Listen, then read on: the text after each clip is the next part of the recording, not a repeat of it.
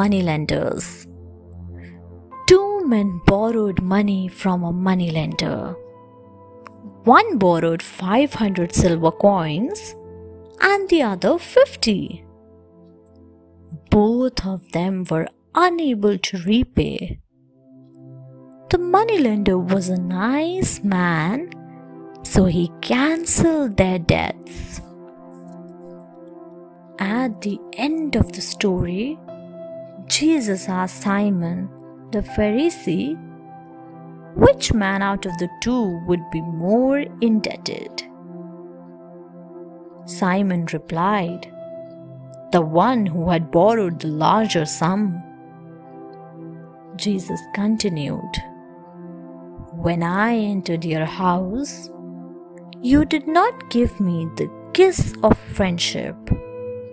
Neither did you wash my feet or anoint my head with oil. On the other hand, this woman of countless sins showed so much love ever since I came here. Jesus said to the woman that all her sins had been forgiven, and it was indeed her faith which had saved her. All the men wondered how he had the right to forgive sins. Jesus and the blind beggar. Once, Jesus was in the town of Jericho. A blind beggar named Bartimaeus came to know about this. He had heard about the miracles Jesus had performed. So he called out, Jesus, Son of David, have mercy on me. Those who led the way rebuked him and told him to be quiet, but he shouted all the more, Son of David, have mercy on me. He shouted again and again till Jesus heard him. Jesus told his followers to bring the beggar to him. When Bartimaeus was brought to him, Jesus asked him, What do you want me to do? The beggar replied, Have pity on me, Son of David. Let me see again. Jesus said to him, Regain your sight. Your faith has saved you. Immediately, Bartimaeus regained his sight. He was very happy. Bartimaeus praised Jesus and became his follower. Jairus' daughter. Once, the daughter of a man named Jairus was very ill. She was just 12 years old. Jairus went to Jesus for help. Jesus told Jairus to take him immediately to his house. When they reached the house, they found people wailing and crying. They said to Jesus, Why do you come here?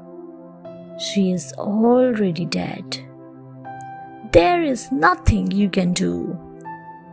But Jesus said, She is not dead. She is sleeping. The people laughed and did not believe him. Jesus went inside the house and did not allow the people to enter.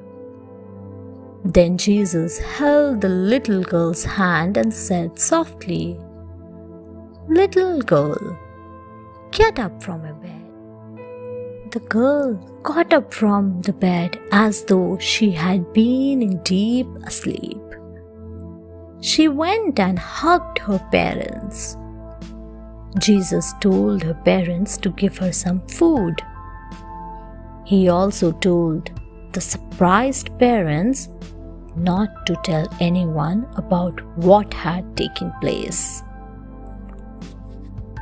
Jesus and his followers. One day, a man said to Jesus, "I wish to be your follower."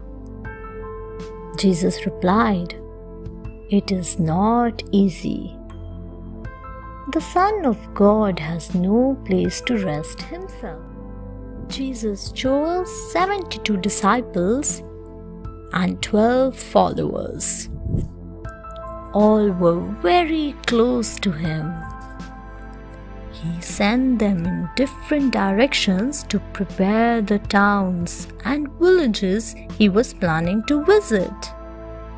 He told them, "When you go to a house, the first words you must say should be, 'Peace to this house.' If the people are good, they will be blessed. They will also offer you their hospitality. You must help all those who come to you and cure the sick as well. If they listen to you, it means they listen to me. But if they do not listen to you, they are denying the words of my Heavenly Father as well." Thanks for watching. Do like, share, subscribe to Sahil Book House.